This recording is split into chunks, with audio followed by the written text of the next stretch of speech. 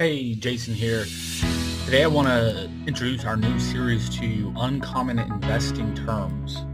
Uncommon Investing Terms, our new series. In this series, we're going to be talking about, of course, uncommon investing terms, why they're important for you, what they mean, why they're important for the investment analysis, how you can gain a huge advantage in some cases knowing what these mean, how you can avoid potential red flags by knowing what these mean and what these show for companies. You'll learn all that and more in this brand new series.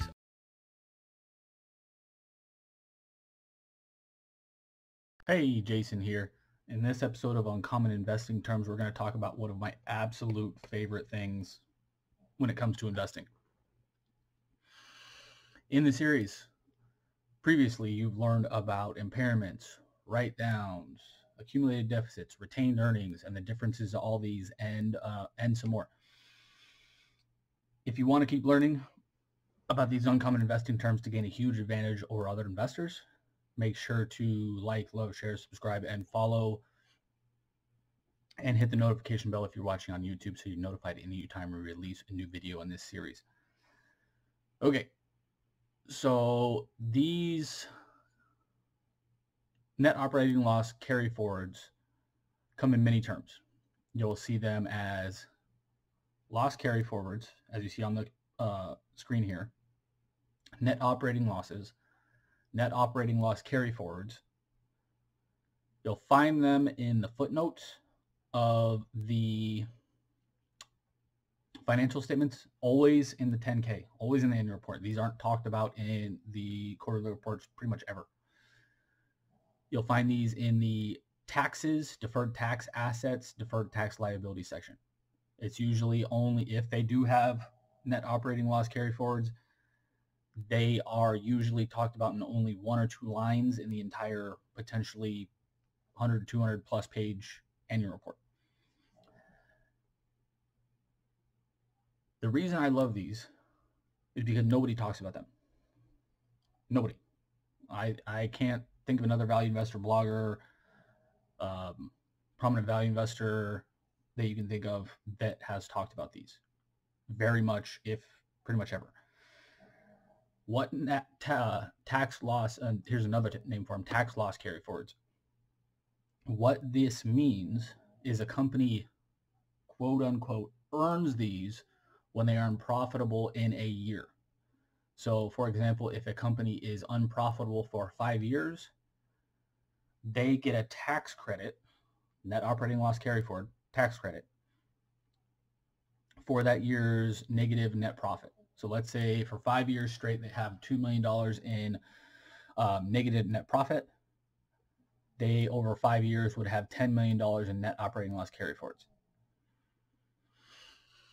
These are useful only if a company becomes profitable.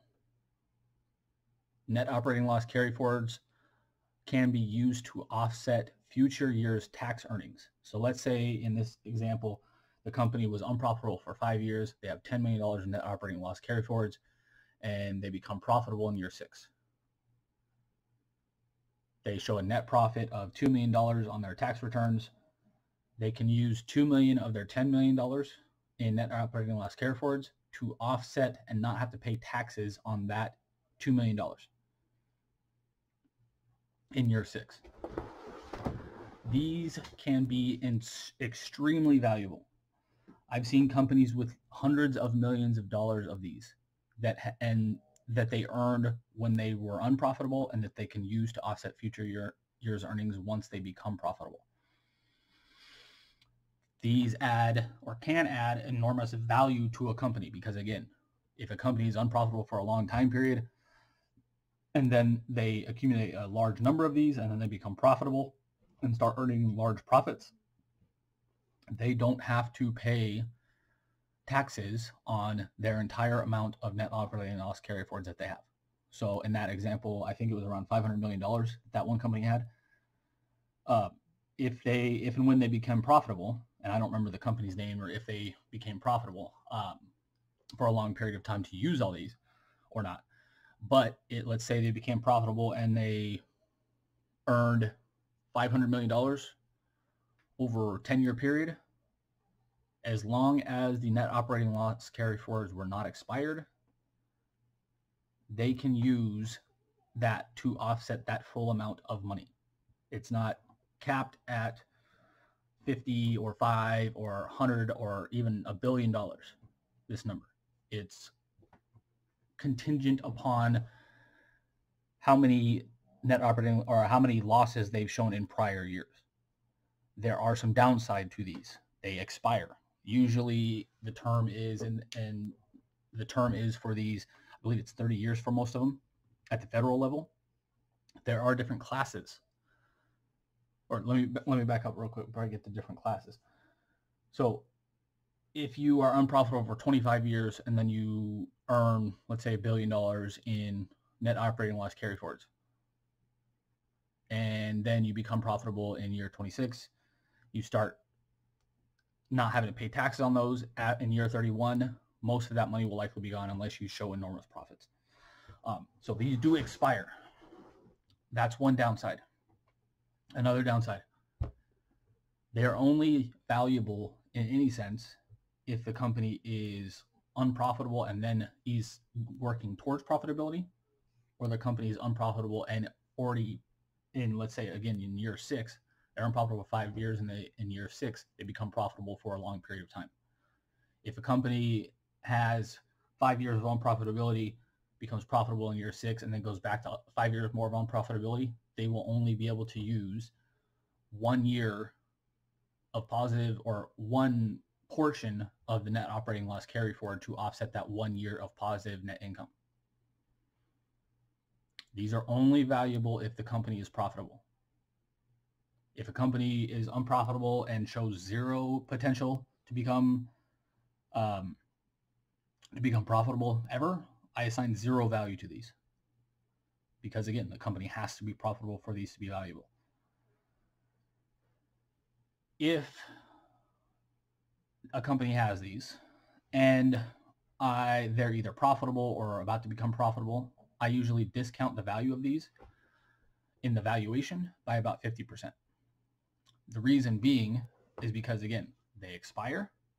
You don't know what's going to happen in the future. They could go unprofitable again. There could be a recession and they go unprofitable, and they might not be able to use all their net operating loss carryforwards.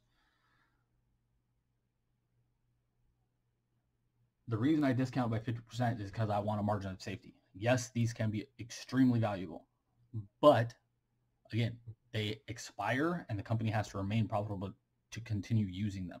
These are two things that pretty much you have no control over. So I want to be as conservative as possible in my valuations. There are different classes of net operating loss carryforwards. There are federal. So let's say we're in the United States. There will be United States government net operating loss carryforwards, city or state. So let's say you're in Florida, where I am. There will be Florida state net operating loss carryforwards. Not sure why I'm having such difficulty saying this right now. There'll be also city potentially. So I live in the Tampa area. So let's say the company's based in the United States, in the state of Florida, in the city of Tampa. There'll be 3 different net operating loss carryforwards. So let's say this company has operations worldwide. If this company in the city of Tampa, in Florida, in the United States, has operations in Japan, it cannot use any of the United States based net operating loss carryforwards to offset its subsidiaries or its operations taxes in Japan.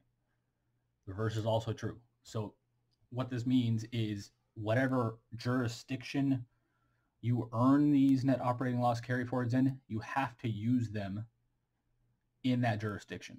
You can't, typically, I can't think of a case where you can transfer these to another country, city, or state. Another downside of loss carryforwards is most of the time, these cannot be used if the company were to be acquired. So let's say this company in Tampa, Florida is acquired by a company in New York. The company in New York upon acquisition of the company with the loss carry forwards, would not be able to use the loss carry forwards in most cases. Again, I don't know the specific accounting rules, but just assume in most cases, unless they have great accountants and lawyers and they know how to kind of finagle things legally. If there's an acquisition, most of the time they will not be able to use these loss carry forwards.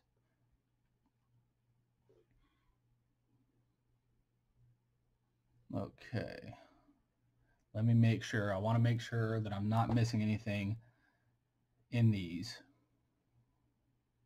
before I kind of go on to my final thoughts on these.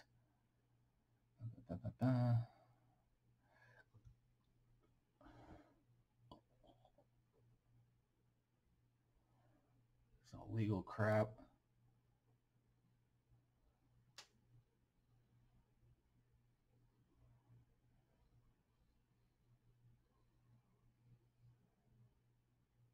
Okay, so I'm going to bring you back to my view here because I didn't see anything else that looked really important there. So I said a bunch of legal crap I don't feel like reading right now, and we all probably be confused by. So net operating loss carry forwards, one of my absolute favorite things in the world. They can add enormous value to a company, and they are hidden. Again, these are usually in only 1 or 2 lines of a financial statement, in the footnotes, deep in the footnotes of deferred tax assets, deferred tax liabilities section of the annual report. 1 or 2 lines at most. Tax credits, tax loss carry forwards, net operating loss carry forwards. These are some of the terms you need to look for. They aren't always net operating loss carry forwards.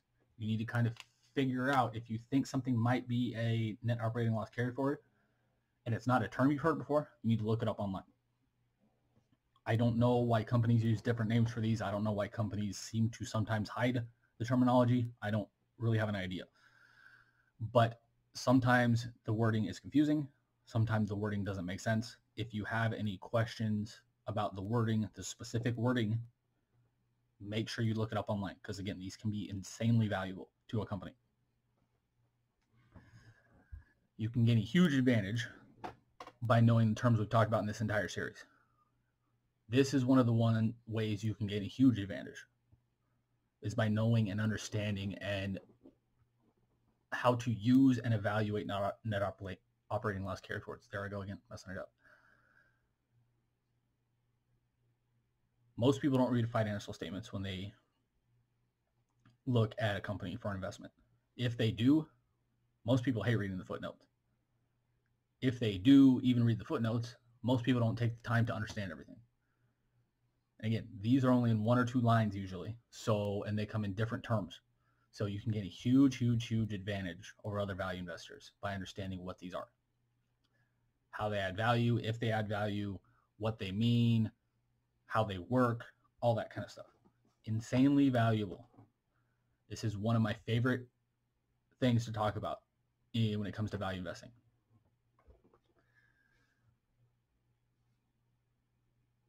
This, again, I've seen companies with hundreds of millions of these, and if I remember right, that company was around, it was a several $100 million company or a $1 billion company. So this company's market cap, or this company's value, was made up almost entirely of net operating loss carry forwards. That is another way to look at it.